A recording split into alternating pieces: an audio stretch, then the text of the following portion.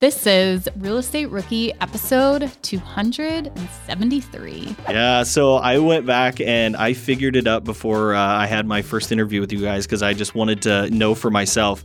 And just from me doing, multiple house hacks in a row and doing an arbitrage, doing some co-hosting, this and that, I've made over $100,000 in the last 18 months off of medium-term rentals, which is absolutely insane. My name is Ashley Kerr, and I'm here with my co-host, Tony Robinson. And welcome to the Real Estate Rookie Podcast, where every week, twice a week, we give you the inspiration, motivation, and stories you need to hear to kickstart your investing journey. And Ashley, man, am I so excited for today's guest.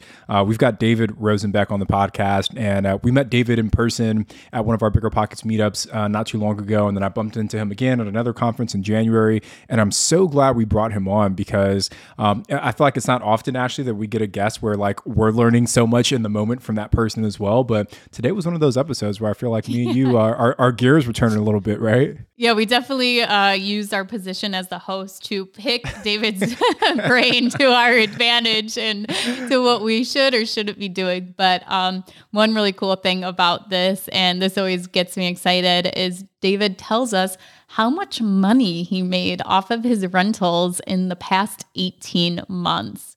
So I think if anything, this should be motivation for you guys that you can completely turn your life around in 18 months like David did. Yeah, he had a pretty healthy six-figure salary, which we'll get into, and he left that high-paying six-figure job because he had so much cash flow coming in from his portfolio. So many good things. But David talks about his journey, obviously, but he gives a quick breakdown on renting by the room and how he's had success doing that. And then we spend the majority of the episode really doing a deep dive on medium-term rentals and how he's been able to just dramatically increase the revenue and profitability of his property by going the medium-term rental route. And he talks very specifically about what he looks for in a city. Like what are here you need to search this term to invest in this city. He talks about what he looks for in his properties to make sure that they'll be good candidates for medium-term rentals. And just a really great episode about medium-term rentals today. Are current interest rates making you depressed about cash flow? What if it didn't have to be that way? Rent to Retirement has 2.99% seller financing available on turnkey properties. You heard that right. That's a seller financed 2.99% interest rate where the average cash flow is over $900 per month. They also have options where you can put as low as 5% down on multiple investment properties with no PMI. Rent to Retirement is the nation's leading turnkey investment company that understands what it takes to be successful in today's dynamic real estate market. Their reputation speaks for itself with more 5-star reviews than any other company on the Bigger Pockets website.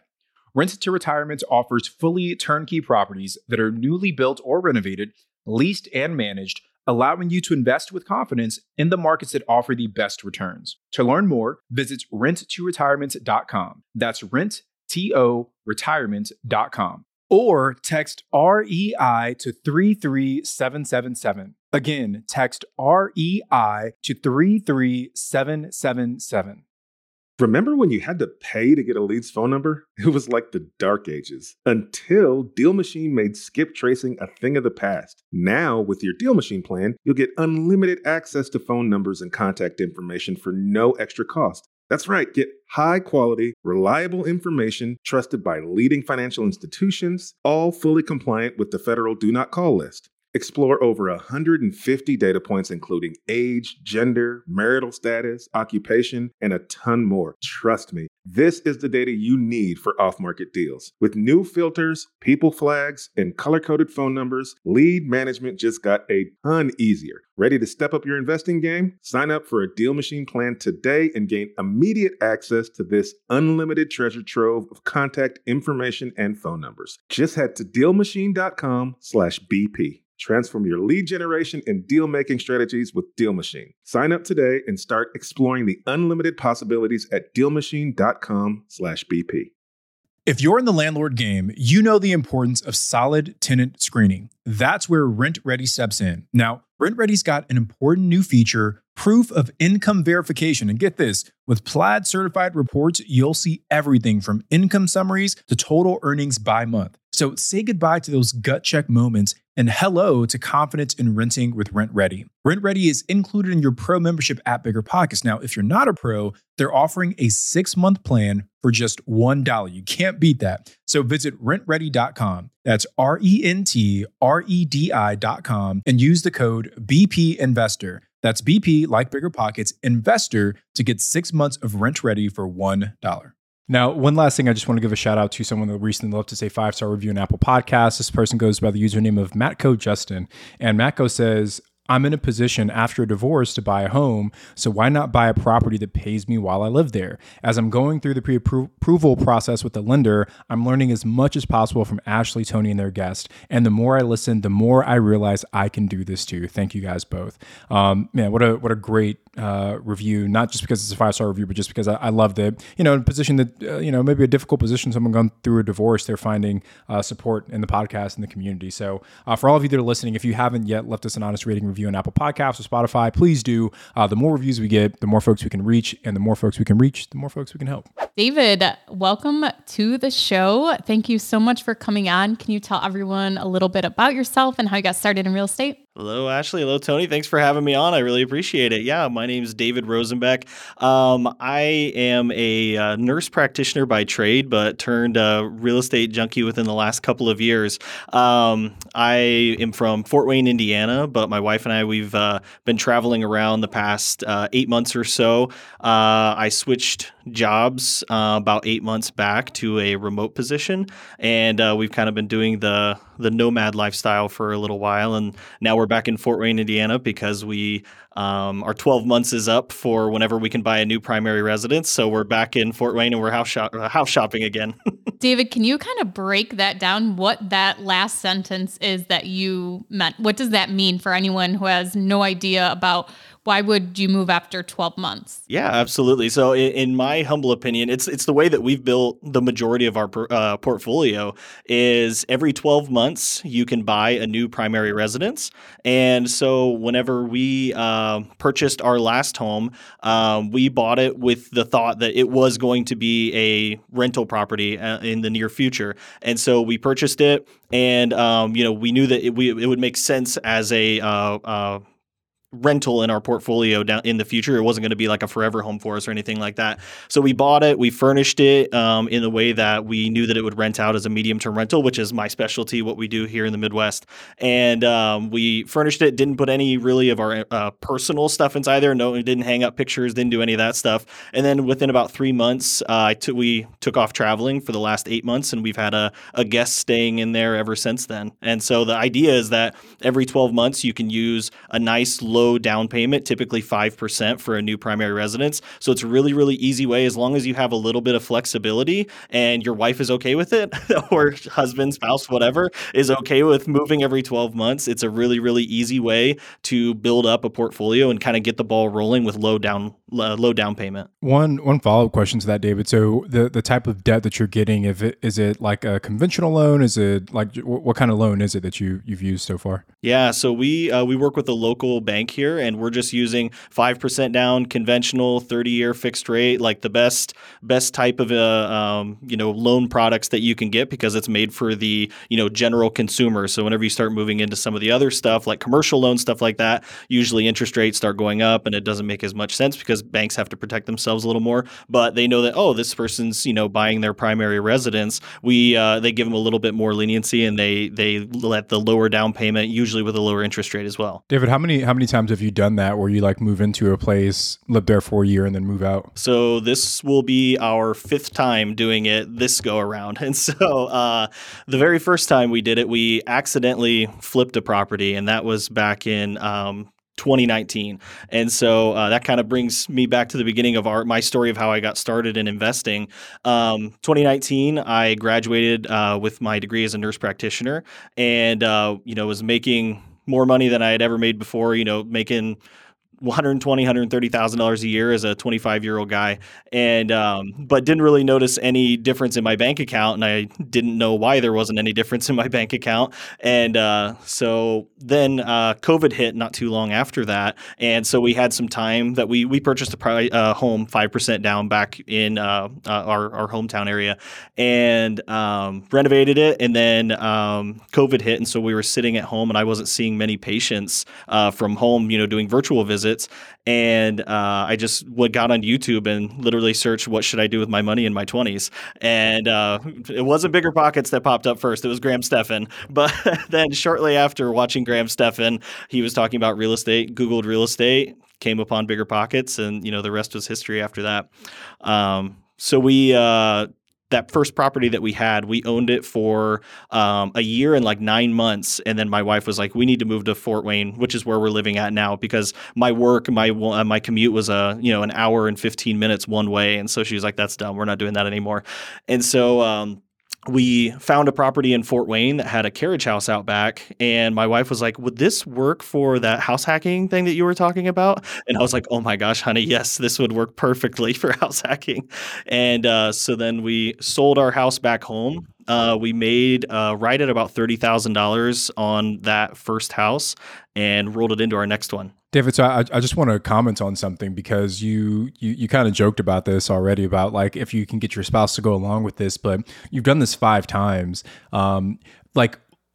Was your spouse always on board from the beginning? Like, did she say like, hey, I love this idea, let's do it? Or was there kind of like a period where you had to maybe convince her to get on board? And if so, just what was that dialogue like? Because I know a lot of our rookie audience, a lot of folks that are listening, they're married or they're in a serious relationship, and they're the person that's listening to the Real Estate Rookie podcast twice a week, and they're the one that's on YouTube doing all this stuff, and their spouse is just kind of, like in the matrix still, like not realizing what's really available. So just walk us through what it looked like for you and your wife. Yeah, for sure. So I think she just knows that whenever I really dig into something, I dig into it big time. And so, I mentioned I was driving an hour and 15 minutes one way to get to work. And so I hammered through Bigger Pockets podcast episodes. And every time I would come home from work, I'd be talking about nothing but real estate for like 6 to 8 months. That was going on. And she finally got to the point where she was like, okay, this isn't just some, flighty dream that David's talking about. This is something that could actually work. And so it was literally just me coming home,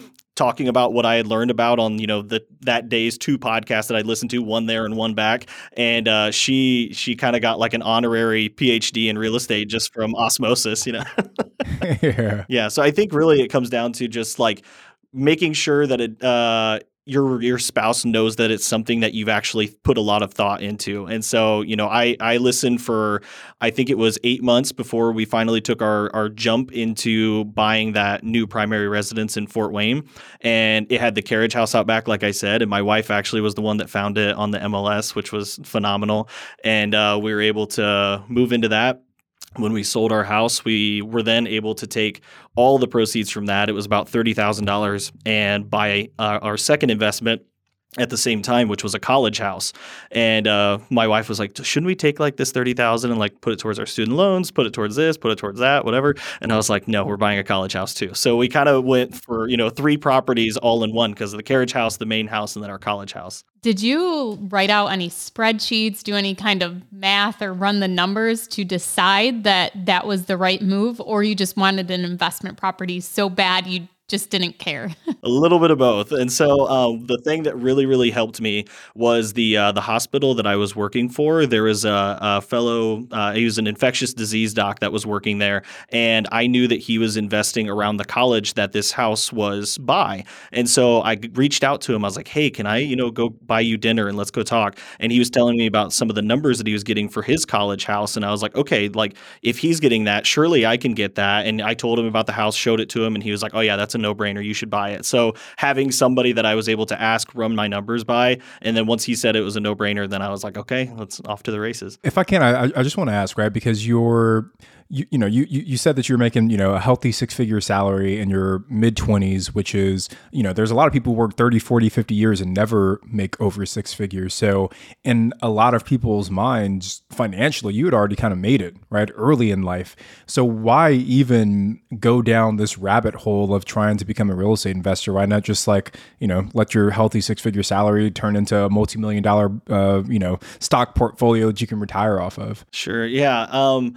I think it was a combination of I've always kind of had an entrepreneurial kind of mindset that I always told my wife, I was like, I'm going to invent something someday. I mean, I'm going to come up with some sort of an idea. And then on top of that, the group of people that I was working with in my W-2, I worked at a cancer institute, and it was for upper GI cancers, so like pancreatic cancer, which is one of the worst cancers that are out there, liver cancer, esophageal cancer, a lot of these really, really nasty ones. And I just saw so many people that were in like their mid 50s or so, something like that. And they're just about ready to get to retirement. They're just getting excited about it. They might have just bought their, second home down in Florida or something like that. Then they just get hit with this awful diagnosis. And then, they're stuck financially. It starts to ruin everything that they've built. And then, potentially could be a life-ending disease to where they thought that they had all this extra time and they really didn't. And so that really motivated me that I was not going to, just put in 40 hours a week for the next 40 years so that I could hopefully retire at some point. I knew that I wanted to be able to start making my money work for me sooner so that we could, kind of have the life that we wanted to live now. What would be your advice to somebody who's thinking of making that transition? Are there any things that you did to kind of safeguard yourself or prepare yourself for making that transition, having that pay cut? Maybe even talk about some of the conversations you had with your wife before you made that big move. Yeah, absolutely.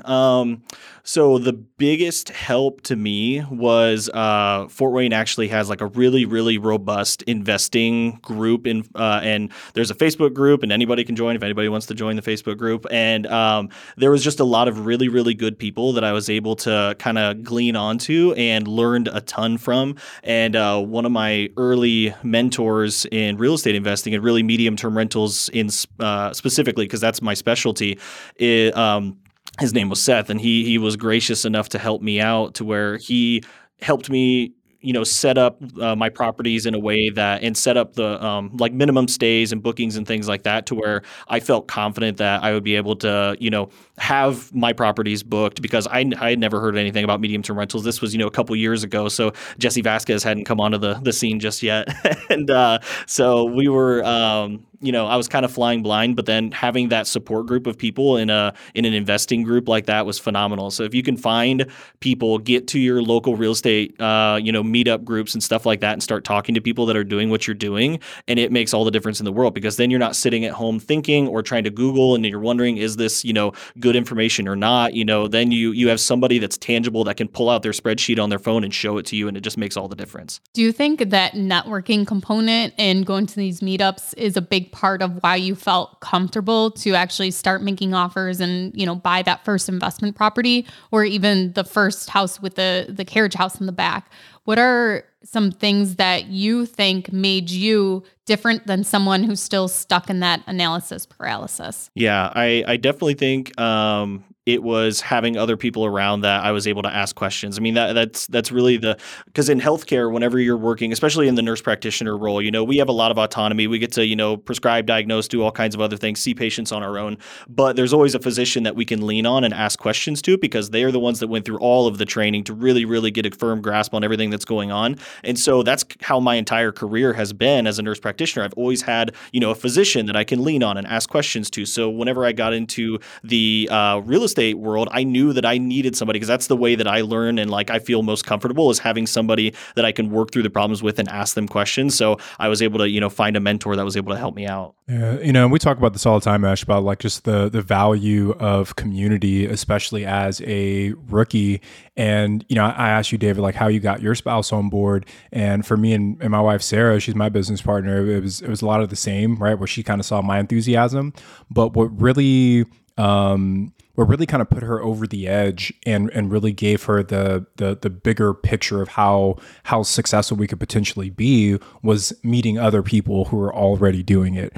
And, I think it was like a meetup that we went to first, maybe like a small conference. And then, then we went to BPCon and she met so many people there. And that's like when her eyes kind of opened and it was like, wow, like there are really people who have built massive businesses in the world of real estate investing. And it's like, well, if they did it, why can't we? So man, I love that.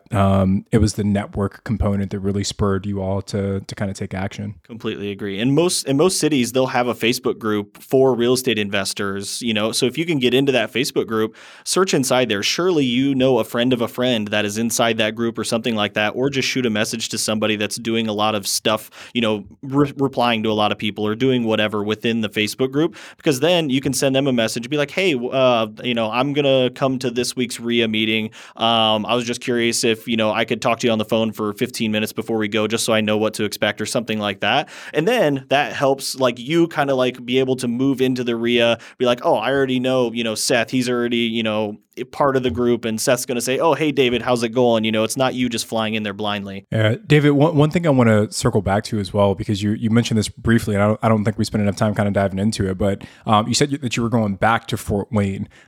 Where have you been in the meantime? Like, what does your life look like now that you've kind of built up this real estate portfolio? Yeah, so once we were able to build up, we've got 5 medium-term rentals right now and then 1 long-term rental, and that was able to offset a pretty big chunk of my W-2 income that I was making at the Cancer Institute. And I knew, this was one of the highest paying NP jobs that you could get in Fort Wayne. And so I was really lucky to get into the group. And so I was hesitant to, step away from it because I was going to take a pretty hefty pay cut. But I was able, I felt comfortable doing that because I started having this residual passive income coming in from my rentals. And so now my wife and I, we've been traveling around. Our first stop was in Denver, where the first week that we were in Denver, we stayed there for a month. And the reason I wanted to go there was because I knew it was, the Bigger Pockets Mecca. And the first week that we were there was a meetup at a brewery where I met the two of you while we were there. And so I was like, okay, this is definitely where we're supposed to be. And spent a month in Denver, met a ton of really, really cool people out there. There's meetups like 2 or 3 a week out there. It's crazy. And then we spent a month in Oregon, spent some time in California, Arizona, Texas, Florida, Louisiana, North Carolina, Kentucky, and then back in Indiana now over the last 8 months. And it's been a beautiful thing because we've been able to do it. And the reason we've been able to do it was because of the income that we were making off of our rental properties. Because I was making am making decent money at my remote job that I have. I'm working for an insurance company now, but I'm making probably about 2/3 of what I would have been making at my prior job. But now that residual income is, replacing it, which is fantastic. Are you working less than 2 with this new job? Absolutely. So I always tell people, I had probably a 9 out of 10 stress level whenever I was working at the Cancer Institute, just really sick people, seeing lots of them, and now with this job, I work off productivity and I'm usually done by 10, 11 o'clock in the morning. I got my 5 appeals done, and then I can just kind of relax and focus on real estate the rest of the day and just respond to emails when I need to. And it's a beautiful thing. That really is amazing. And I think a lot of people listening probably might be striving for that same lifestyle. If you've ever seen Tony at a conference, he pretty much is working while attending the conference or staying up until 4 a.m. to work after the conference. So Tony might even be, seeking that lifestyle one day too. But David, that's awesome. And congratulations on, finding that path and kind of getting to somewhere where you want to be. Yeah. And that's the funny thing too. Everybody always says that they want to get into real estate so they can quit their job, but it doesn't need to be so black and white and so extreme. Like you can get into real estate and help, supplement 1/3 of your income, which is basically what I was doing. And I was able to take a job that had 10 times less stress, and I'm still making some decent money, still have benefits and everything that I need to have. And that's a similar situation that other people can have to where, they don't need to be able to, quit their job cold turkey because of all the money that they're making from real estate, because that just sounds like such a big daunting task. But if you're able to get into enough real estate that it's supplementing some of your income, then you can move into an adjacent job that you might enjoy more, or it's more involved with real estate, like working for a title company. You might not be making as much, but you're learning more on the the job, you're meeting new people. So it doesn't need to be, okay, I need to make $10,000 a month in passive income before I can quit. You can, make a little bit of that, and then you're able to transition into something else if you want. David, I want to go into kind of the strategy piece of your real estate investments. So you primarily focus on medium-term rentals. Are you doing any other kind of strategy right now, or just that? I have one college house that's actually doing really, really well for me. I rent it out by the room. And so I was able to find a 5-bed, 2.5-bath house that was right next to a college. And I'm renting it out for $400 per room with $50 flat rate for utilities. And the house cost me $91,000. So my mortgage is like so my mortgage is like $480, and I'm bringing in $2,250 a month. And so it's been a cash cow for me. David, just one question on that.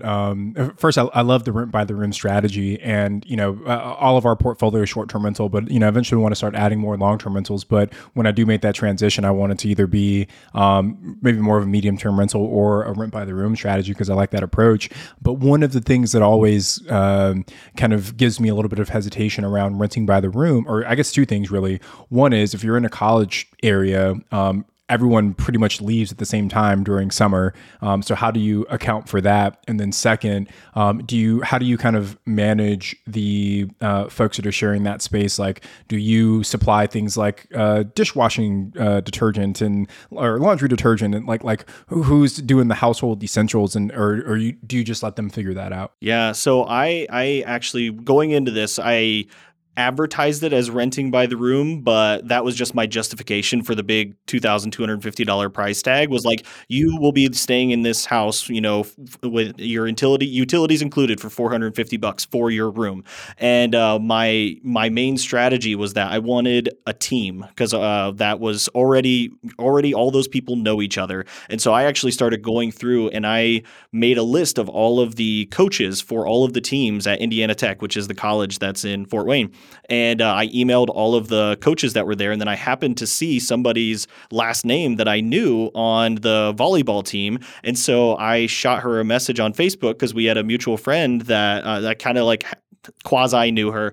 And I was like, hey, are you guys, I just bought this house. Here's the address. Would anybody on the team be interested in renting the place out? And so then we were able to get 5 girls from the volleyball team that already knew each other, that all agreed that they were going to rent the house together. And the second reason that I wanted the team, other than they already all knew each other, so theoretically they should get along because they're going to be on the same team together no matter what. So the reason that I wanted the team was that there's always going to be perpetual overturn with these teams. And so, you've got upperclassmen, then there's juniors, sophomores, freshmen that are on this volleyball team. And so you should theoretically always have new people that are going to be coming through and staying at your property. And the reason that we chose girls teams instead of guys was because I've been to plenty of guys' college houses. It doesn't look great. And so my wife was like, we need to do girls if we're going to do college rentals.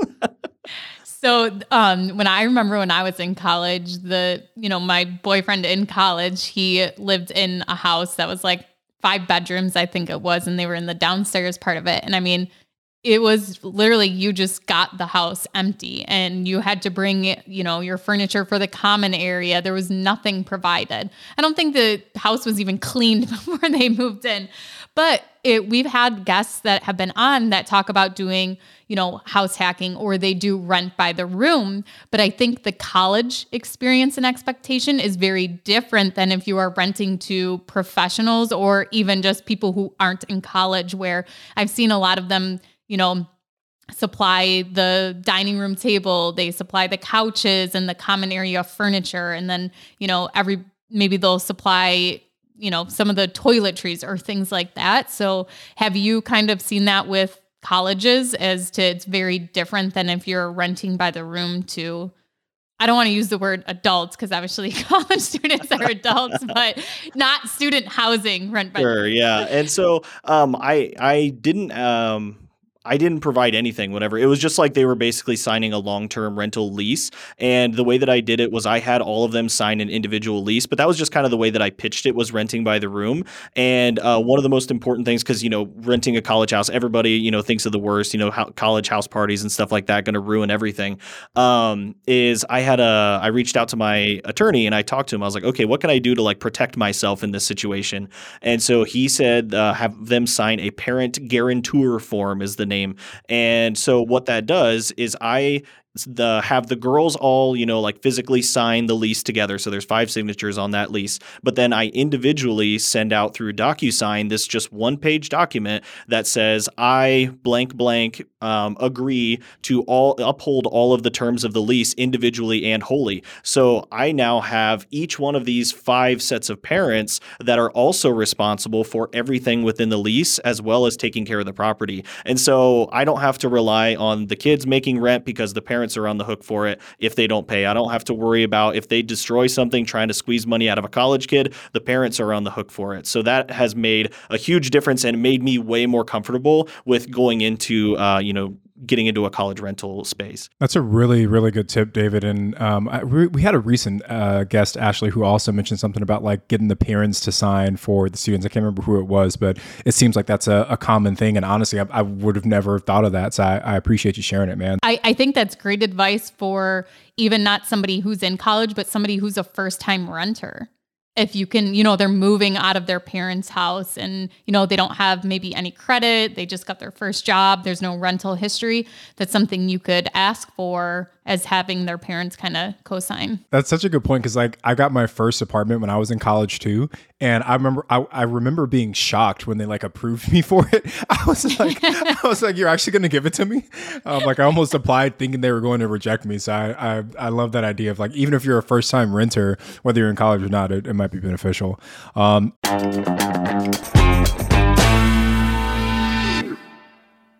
Hiring? Your search is over. Really, there's no need to search. Match instead with Indeed. Indeed is your matching and hiring platform with over 350 million global monthly visitors and a matching engine that helps you find quality candidates super fast. Ditch the busy work. Use Indeed for scheduling, screening, and messaging to hire top talent faster. Speaking of top talent, 93% of employers agree Indeed delivers the highest quality matches compared to other job sites. But why do I love Indeed? Because I'm busy and scrolling through 300 resumes is not helping my business grow. It's actually making it slow. With Indeed, I can hire faster and know I'm getting someone who can do the job. And listeners of this show will get a $75 sponsored job credit to post your jobs with more visibility at Indeed.com/rookie. Just go to Indeed.com/rookie right now and support our show by saying you heard about Indeed on this podcast. Terms and conditions apply. Indeed.com/rookie. Need to hire? You need Indeed. Whether you need to buy or sell, or you're just obsessed with looking at homes for sale, Redfin's got you covered. Redfin updates their listings every 2 minutes to help you see new homes first. And they give you personalized recommendations based on the homes you like, so you can find the home that's just right for you, whether that's a cabin, a craftsman, or a castle. With the top-rated Redfin app, you can favorite homes, share listings with others, and schedule tours, even the same day, with a local Redfin agent who can help guide you through the whole home buying process. And if you're looking to sell, Redfin agents have the experience to help get you the best price possible for your home. That's because they sell twice as many homes as other agents. With a listing fee as low as 1%, Redfin's fees are half of what others often charge, which means you'll have more money to put towards what matters most to you, like your next home. In fact, last year, Redfin saved home sellers $127 million. No matter where you are in your real estate journey, Redfin can help. Download the Redfin app to get started today. Rookies, I'm telling you right now, it's not every day you find a game changer like Rent Ready. They're not stopping with just tenant screening. Nope, they've now rolled out proof of income verification. So let Rent Ready handle the heavy lifting with automatic checks on financial stability and earnings. Plus, with Plaid certified reports, you'll have all the info you need right at your fingertips. Rent Ready is included in your pro membership at Bigger Pockets, but if you're not a pro, they're offering the 6-month plan for only $1. How great of a deal is that? So visit rentready.com. That's RENTREDI.com and use the code BP Investor. That's BP like Bigger Pockets Investor to get 6 months of Rent Ready for only $1. Well, David, I want to talk a little bit about the midterm rental stuff because, obviously me being a short-term rental guy, Ashley's kind of expanded her short-term rental portfolio. But the MTR space is starting to get a little bit more love, especially as we're seeing kind of fluctuations in the economy and kind of what the short-term rental market might look like. So you've got the one long-term rental where you're renting by the room, and then the rest of your units are midterm rentals, correct? So I guess if you can, I think the first I guess first, if you can define what midterm rental is, because there might be some folks who aren't familiar with that phrase. And then second, how are you sourcing people to put into your midterm rentals? Absolutely, yeah. So medium-term rental, at least in my definition, is anything that's a 30-day stay that's furnished where you're paying the utilities. And so it's basically that you have an Airbnb that instead of renting it out for a weekend or 3-4 nights, whatever, you're renting it out for at least 30 days plus. And the main reason for that was because Fort Wayne's not a vacation market. People aren't coming here for leisure. They're coming here for work. And me being in healthcare, whenever I went and I walked through the hospital, once we were allowed to come back after, I think it was like 6 weeks, they had us NP stay at home and try and do like video visits. And then once I got back in the hospital, I didn't recognize anybody in the hospital. I didn't recognize any of the nurses. And I was like, what is going on? And so I started talking to people and everybody was a travel nurse. And I was like, where are you guys staying? And they're like, oh, I'm staying at the, Super 8 down the way. And I'm like, how much are you paying for that? Oh, like $60 a night. And I'm like, are you kidding me? That sounds horrible. And so it got my wheels turning. I was like, surely there has to be a market for this. And then that's how I got synced up with my mentor, Seth. I just asked in the Facebook group that I was part of, I was like, is anybody doing, like 30-day stays furnished for travel nurses? And then Seth reached out to me. And that's how we got started. We started renting out the carriage house. And so we furnished it and it's 600 square feet. It's a little brick A-frame. It looks kind of cool. And my wife did a wonderful job of making sure that it looked really, really good. And within the first 24 hours of us going live on Airbnb, we had a 9-month booking. And the 9-month booking was not even for a nurse, which is what I expected our bread and butter to be. It was somebody that was coming to town with his wife, and he was a lineman, like power lines. He was working on them for Indiana, Michigan Power, the power company. And so not even somebody that was on my radar, they booked it for 9 months. And so that just really opened my eyes that, hey, there's a huge industry for this, not just travel nurses. And so then we expanded. We've got now our main house that was with the carriage house. We moved out of that, and that's now a medium-term rental. That's a 2-bed, 1-bath. And then we have a townhome that's a 3-bed, 2.5-bath. That's a medium-term. We did an arbitrage of a 1-bed, 1-bath that's near the hospital that I worked at. That is a medium-term. And then I'm co-hosting for a friend of mine that's a medium-term. Can you explain what arbitrage is? Absolutely, yeah. So there was one apartment complex that was really, really close to the hospital that I used to work at on the north side of town that it's kind of like far away from downtown. It's like kind of all by itself. And so there's one apartment building there. And I was like, surely if I would be able to, because I was looking and there's no apartment building or apartment units on Furnish Finder or on Airbnb. And so whenever I was looking around and I just gave them a call, I was like, hey, my name's David. I do medium-term rentals for travel nurses. I work at the hospital. There's not enough housing. Would you guys be willing to do a corporate lease with me so that I can rent out to some travel nurses? And the fact that it was going to be for 30 days only, I told him I will never do anything less than 30 days. It's going to be for healthcare providers at Parkview, which is the hospital. They knew how close they were to the hospital. So they're like, okay, that makes sense. They were perfectly fine with it. They were like, yeah, absolutely. Come on in. We'll have a conversation about it. There wasn't even any of this, trying to woo the landlord or woo the apartment building into letting me do it. They were like happy to do it because they felt like they were contributing them. And so basically you go in there, you sign a lease saying I will pay X amount, which is, whatever the market rent is. And then we furnish the building, put all the utilities in our name, and then we're re-renting it to travel nurses. And then we make the spread. Did they do a whole tenant screening on you, do the credit and background check on you? No. As the renter? They didn't do anything. Wow. No.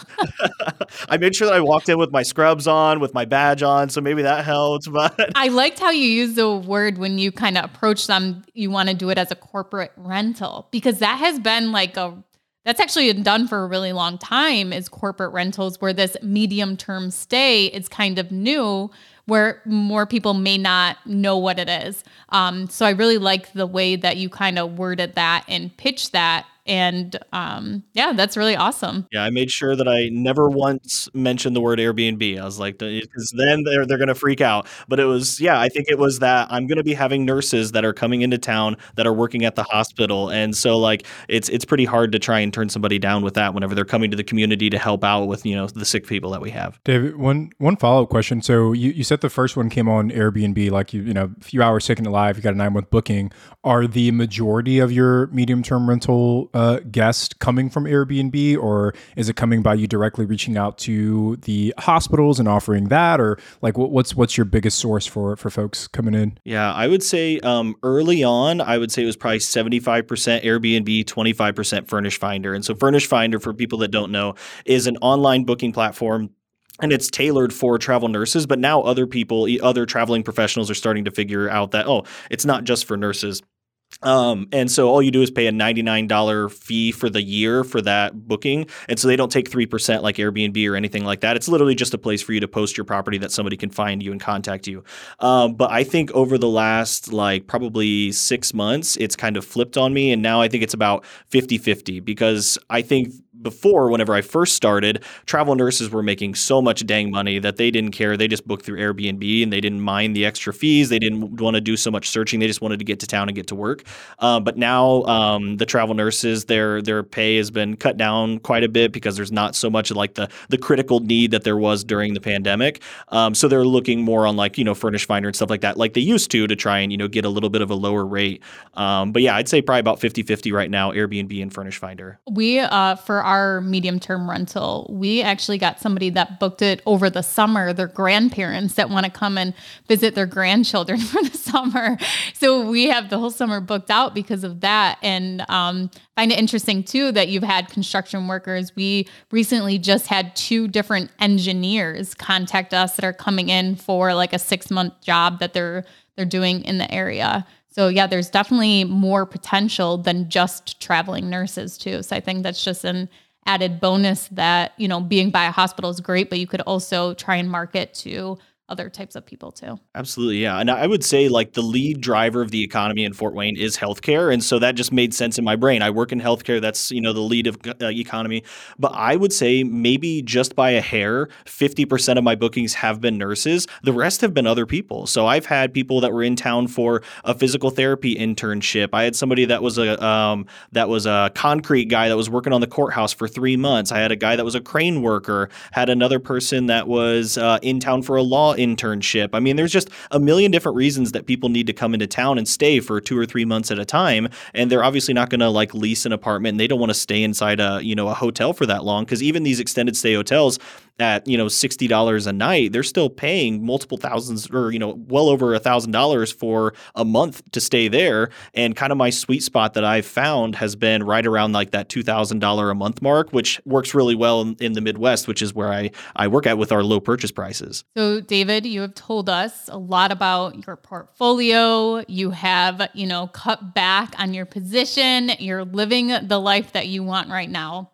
So we all have to ask, how much have you made in the past 18 months since you started doing this off of your rentals? Yeah, so I went back and I figured it up before I had my first interview with you guys because I just wanted to know for myself. And just from me doing, multiple house hacks in a row and doing an arbitrage, doing some co-hosting, this and that, I've made over $100,000 in the last 18 months off of medium-term rentals, which is absolutely insane. That's amazing. Yeah. Congratulations. Thank you. And I do think a big component of that is being able to, you did change your job and having more time to focus on your rentals and real estate too. Yeah, absolutely. I completely agree because now with this job, I mean, I'm able to take multiple phone calls a day. I'm able to underwrite properties. I'm able to just have one laptop open that's for work and one laptop open that is for the fun work, which is real estate, and answer emails whenever I need to. But then I'm perusing Zillow and looking for other things. And so yeah, it's made a huge difference because now I have so much more time flexibility that I didn't have before whenever I was working in my previous job. Yeah. Well, congratulations, brother. That's an amazing achievement. So you've shared so much information. I've really enjoyed this conversation, David. I would love if you can talk a little bit about your process for selecting these homes that you're using as medium-term rentals. Do you have a process in place, or what kind of things are you looking for to say, yes, this property makes sense as a medium-term rental? Absolutely. Yeah. the reason that I think medium-term rentals is one of the best investments out there is because a lot of people aren't looking for the type of properties that I personally think do the best. And so I like to call them my misfit properties. And so whenever you're looking around for these homes, you find these little 1-bed, 1-bath, 2-bed, 1-bath, less than 1,000 square feet places that no investor wants to buy because how much are you going to rent a 1-bed, 1-bath for? Maybe $600 a month, and it's not going to cash flow very well. And then no family's going to want to buy that because they're going to grow out of it in no time. And so if you can find these properties, it's usually a very, very low down payment because, it's a cheaper property. You can usually negotiate pretty well on the price. And then the renovation on these types of houses, because they're less than 1,000 square feet typically, renovation is very, very cheap. And then your utilities, once you have everything renovated, is very low because, your heating bill, electric bill, everything else is usually very, very low. And a 1-bed, 1-bath house or a 2-bed, 1-bath house is fantastic for a travel nurse that's coming into town because they don't need that much space. They're usually at work the majority of the time, and they just want to come back and crash and then watch a little bit of Netflix, go to sleep, and then go back to work the next day. And so I think that these houses are the perfect thing that people can start looking for. And the way that I like to tackle a new market, because I'm looking to branch out of, my home city of Fort Wayne, because things are getting a little bit saturated here because I keep preaching medium-term rentals from the mountaintops. And so now everybody's getting into it. But I'm reaching out into some of the more tertiary Midwest markets. And my favorite way to do it, and the way that, if somebody wants to do this for free right now at home, super easy, you pull up Furnish Finder on one side of your screen, you pull up Zillow on the other side of your screen, you find a misfit property somewhere in whatever city that's closest to you. And I always like to look for at least a level 1 trauma center hospital. So like 450 beds, typically level 1 trauma center hospital, because then it's big enough that there are going to be travel nurses there no matter what, because there's such a nursing shortage still. And so if you can pull up Zillow on one side, pull up Furnish Finder on the other, you look at kind of where the pocket of Furnish Finder properties are, because that must be, okay, this is a safe enough area. Then you pull up Zillow and look and see, are there any overlying areas? Is there a nice little misfit property hanging out inside that spot to where I can go and underwrite it? Like, oh, this property is getting $2,200 a month and it's got grandma furniture inside it. I wonder if I could purchase this little house and I can make it nice and get even more than that. And so it's just a really simple way that people for free at home could pull up their internet browser and be able to look for properties right away. David, one thing you mentioned, level 4 trauma center, and you said 400 beds. How does someone who's not in the healthcare industry identify that? Yeah, so level 1 trauma center, that's like the highest level that you can get. Yeah, so a level 1 trauma center is, like somebody that's critically ill in an accident or something, they would fly them by helicopter to a level 1 trauma center. And so you can literally just Google level 1 trauma centers in Cleveland, Ohio, level 1 trauma centers in Louisville, Kentucky. And then, or if it's not a level 1 trauma center, which is kind of ideal because then there's lots of people there, they have ICUs and all this other stuff. You can just Google whatever hospital is in whatever town that's closest to you. I'd say you'd want at least 100,000 people in the town, like population wise, because then it'll probably have a big hospital. And if you get a hospital that's at least 450 beds, you're going to have so many nurses that are within that network that, they probably aren't meeting the supply for the nurses that they need. And so then they'll likely have travel nurses that are coming in. I just Googled like level 1 trauma centers for my county. And yeah, there's 3 that are within probably 25 minutes of where I live right now. That's so crazy. I never knew that, man. That's awesome. Yeah, it's a nice way that you can just kind of suss out smaller hospitals from bigger hospitals, because there's not going to be a 50-bed hospital that's a level 1 trauma center. It has to be a large one. So whatever town that's within, just about everybody listening to this right now has a level 1 trauma center within 2 hours of them. And so whatever town that's in, then you can start looking on Furnish Finder, set your parameters on Zillow for 2 bedrooms or less, 1,000 or 1,200 square feet, 1,000 square feet or less. Find those cheap misfit properties, turn them around, furnish them, put them up, and see what you can get for it. Yeah, David, that's an awesome breakdown, man, of kind of how to get rock and roll in the medium-term rental space. And I might have to steal that whole level 1 trauma thing, because I've always, I don't have any long-term rentals. I never had any long-term rentals in California, but we have short-term rentals here. So maybe a medium-term rental could do well in California also, because I like the idea of having assets in California because they appreciate well, and you're going to get the long-term upside. But obviously as a traditional long-term rental, it gets a little tough. to kind of find properties that make sense. But this level 1 trauma center might be my goal, man. Cool. So I want to take us to our next segment, which is our Ricky request line. So for all of our Rickies out there that are listening, you guys can give us a call at 888-5-RICKY. And if we like your question, we might just use it on the show. So David, are you ready for today's question? Yeah, let's do it. All right. So today's question comes from McKinley Ward. And McKinley says, I have a few questions around medium-term rentals to traveling healthcare professionals. I'm about to close my first single-family property this week. This house has a fully furnished, I'm assuming, 1 bed, 1 bath, basement, equipped with full kitchen and laundry, as well as separate access entrance. We plan to house hack, live in the main level, and originally rent out the basement as a traditional long-term rental. However, I recently came across the idea of renting to traveling healthcare providers and found Furnish Finder. I'm thinking it could cash flow much more each month doing it that route and have a higher quality tenant. My question is, does analyzing the numbers change much with this approach compared to a traditional rental, as in look at it more as an Airbnb? Also, has anyone had much success doing this or using Furnish Finders? Anything to keep in mind? So what is your advice, David, to McKinley? 100% would say go with the medium-term rental route, because likely if it's a basement unit, you're probably not having separate metered much of anything. Maybe you have separate gas, maybe you have separate electric, but if it's a basement unit, probably not. So you're already going to have to figure out a way to split those utilities, or you're paying them yourself already. And so that's one of the things with medium-term rentals, you're paying your own, or you're paying the utilities for that unit. And one thing that she mentioned as well was you get a higher quality tenant, which, theoretically that's the idea. You get a traveling professional that's going to come stay at your place. It's not somebody that's renting out, a basement unit for $500 a month because they can't afford anything else. Then you might start getting, some lower quality people that are going to be staying there. But if you can rent it out, typically what I see is about twice whatever you can get for a long-term rent. I would say at least 2 times that is what you can probably get as a medium-term rental, usually even a little bit more than that. And so if you're doubling what you're getting, you have to shave out a little bit for the utilities that you're going to be paying. But then you're going to be making much more in regards to profit off of that property. And in my opinion, I like it more like with our carriage house that we have behind our house. We had, people that were living close proximity to us.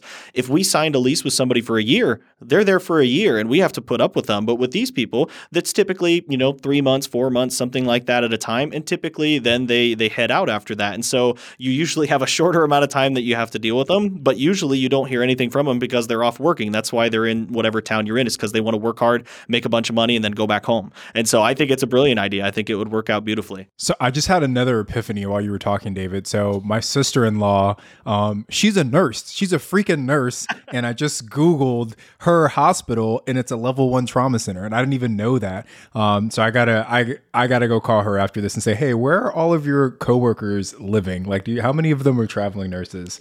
So I think I got my in at the local hospital. Yeah, just pull up Furnish Finder and look around the hospital and see what the Furnish Finder units look like. And then if you're seeing, okay, there's, a quadplex and one of the units in the quadplex is renting for X amount, then you can just kind of extrapolate that out and you can kind of see what the market is bearing, because that's whatever, price that they have on there. And yeah, Furnish Finder and Airbnb make it really, really easy to kind of see what people are willing to pay for what quality you have. And then if, a guy like you, I've seen your short-term rentals, they're phenomenal. I know that you guys are going to do an amazing job furnishing it. And a lot of people on Furnish Finder, it's like Airbnb 6 years ago, everything is hand-me-down, Goodwill, looks horrible. And so if you can go in there and do a bang up job with your decorations, actually, because I would bet 90% of the people on Furnish Finder do not do professional photos, and it blows my mind. And so do professional photos, make it look really nice, because, these travel nurses, they're usually young single females. 90% of travel nurses are females. And I forget what the number was. 80% of them are single or something like that. And so you get a young single female that's making like $125 an hour. She wants to stay somewhere that's really nice. She doesn't want to stay at grandma's place, but within reason. They want to be able to,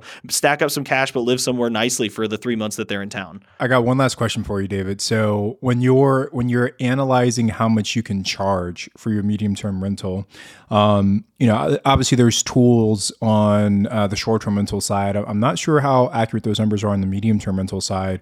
But like, I know one process is like, you can just open Airbnb, you can just open Furnish Finder, you can see what those properties are being listed at.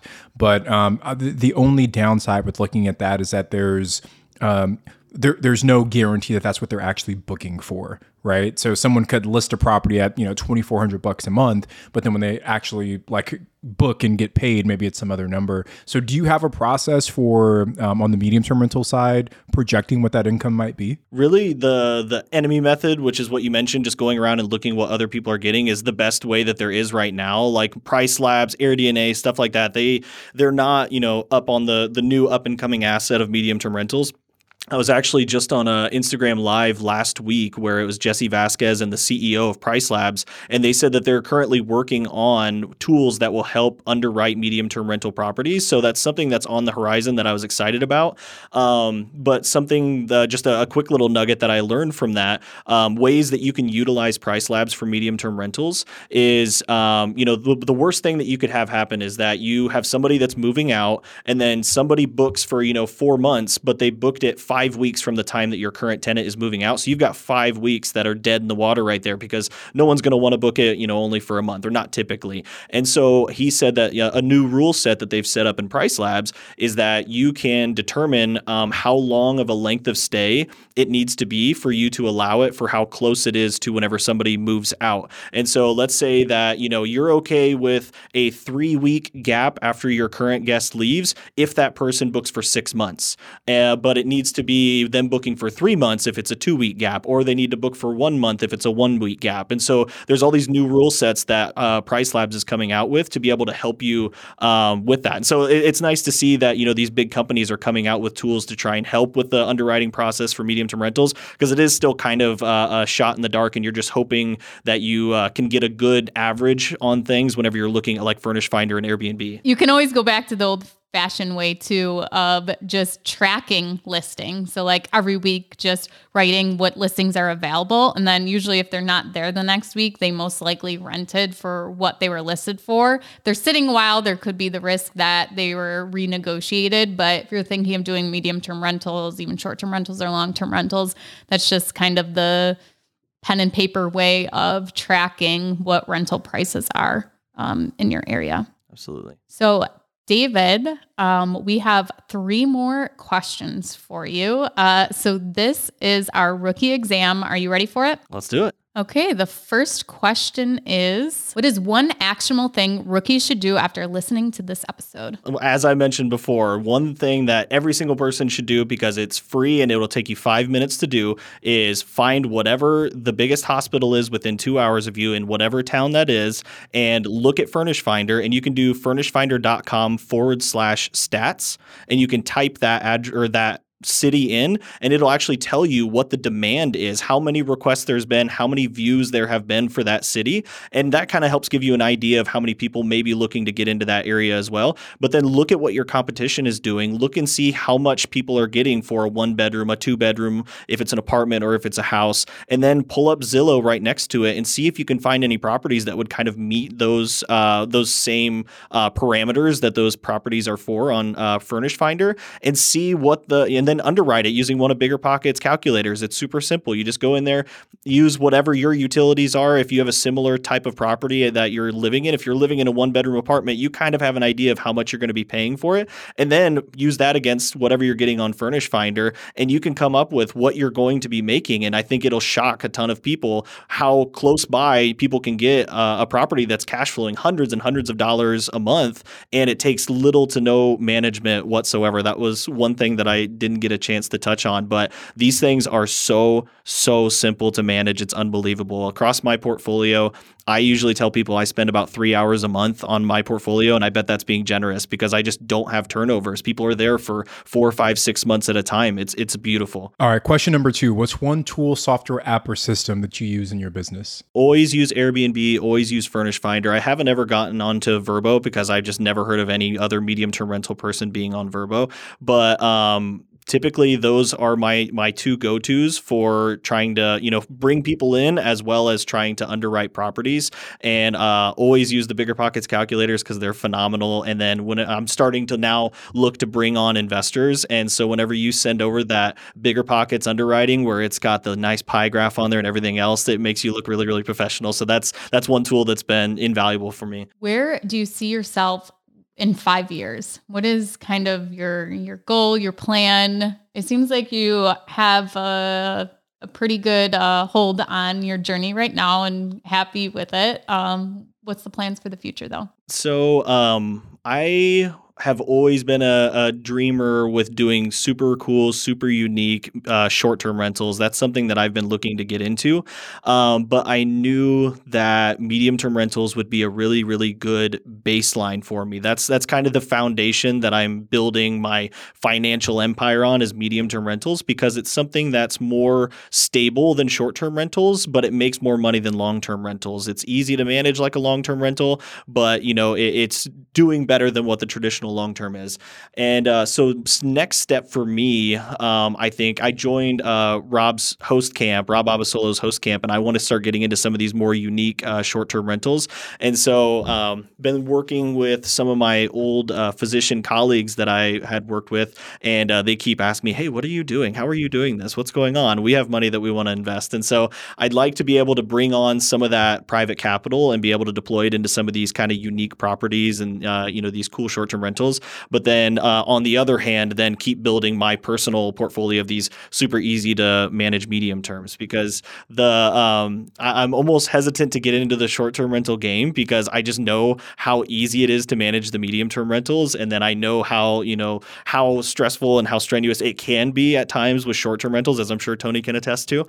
And so I'm almost hesitant to do it, and that's why I think it's going to have to be these very unique, like treehouse properties and things like that, things that are not your standard run-of-the-mill short-term rental, because it needs to be something that makes it worth my time versus just pursuing more medium-term rentals. David, I'm so sorry, but I lied to you. I have one more question, a fourth question. As soon as you mentioned stats, I was Googling away at the Furnish Finder stats. So when I did Buffalo, New York, it said for the map searches and housing requests for the Buffalo area in the last 12 months was 26,130.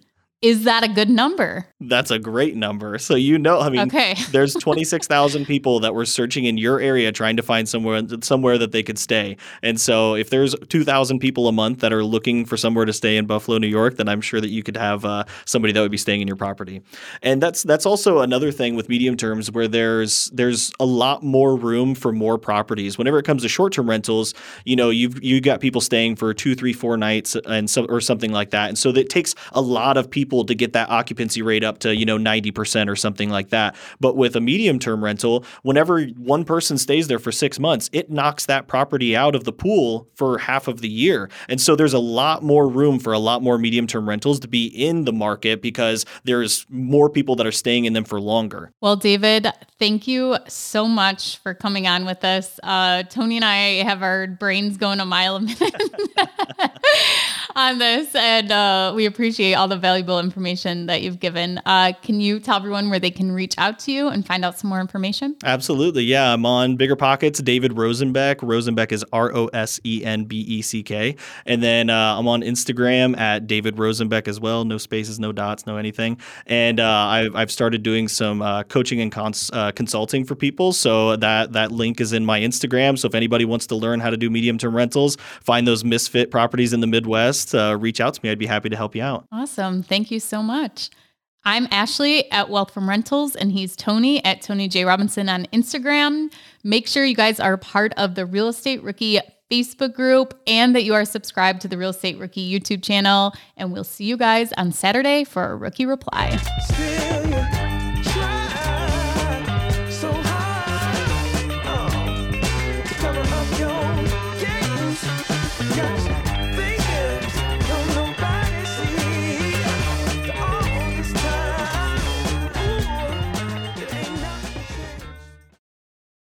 Getting started in real estate can be daunting. There's so much to know, obstacles to overcome, lessons to learn, and risks to avoid. It can all be so overwhelming. If you're feeling motivated to invest but too overwhelmed to take action, here's some advice. Take it one step at a time. And here's some good news for you. The Rookie Bootcamp is starting on May 20th, and Tyler and Ashley will be guiding you through each and every step until you're the proud, confident owner of your first investment property. Through 8 action-packed weeks, they'll guide you step by step through those first questions, decisions, and obstacles that every beginner investor must overcome. So if you're serious about becoming an investor this year, head to biggerpockets.com/step and join us in the Rookie Bootcamp. See you there.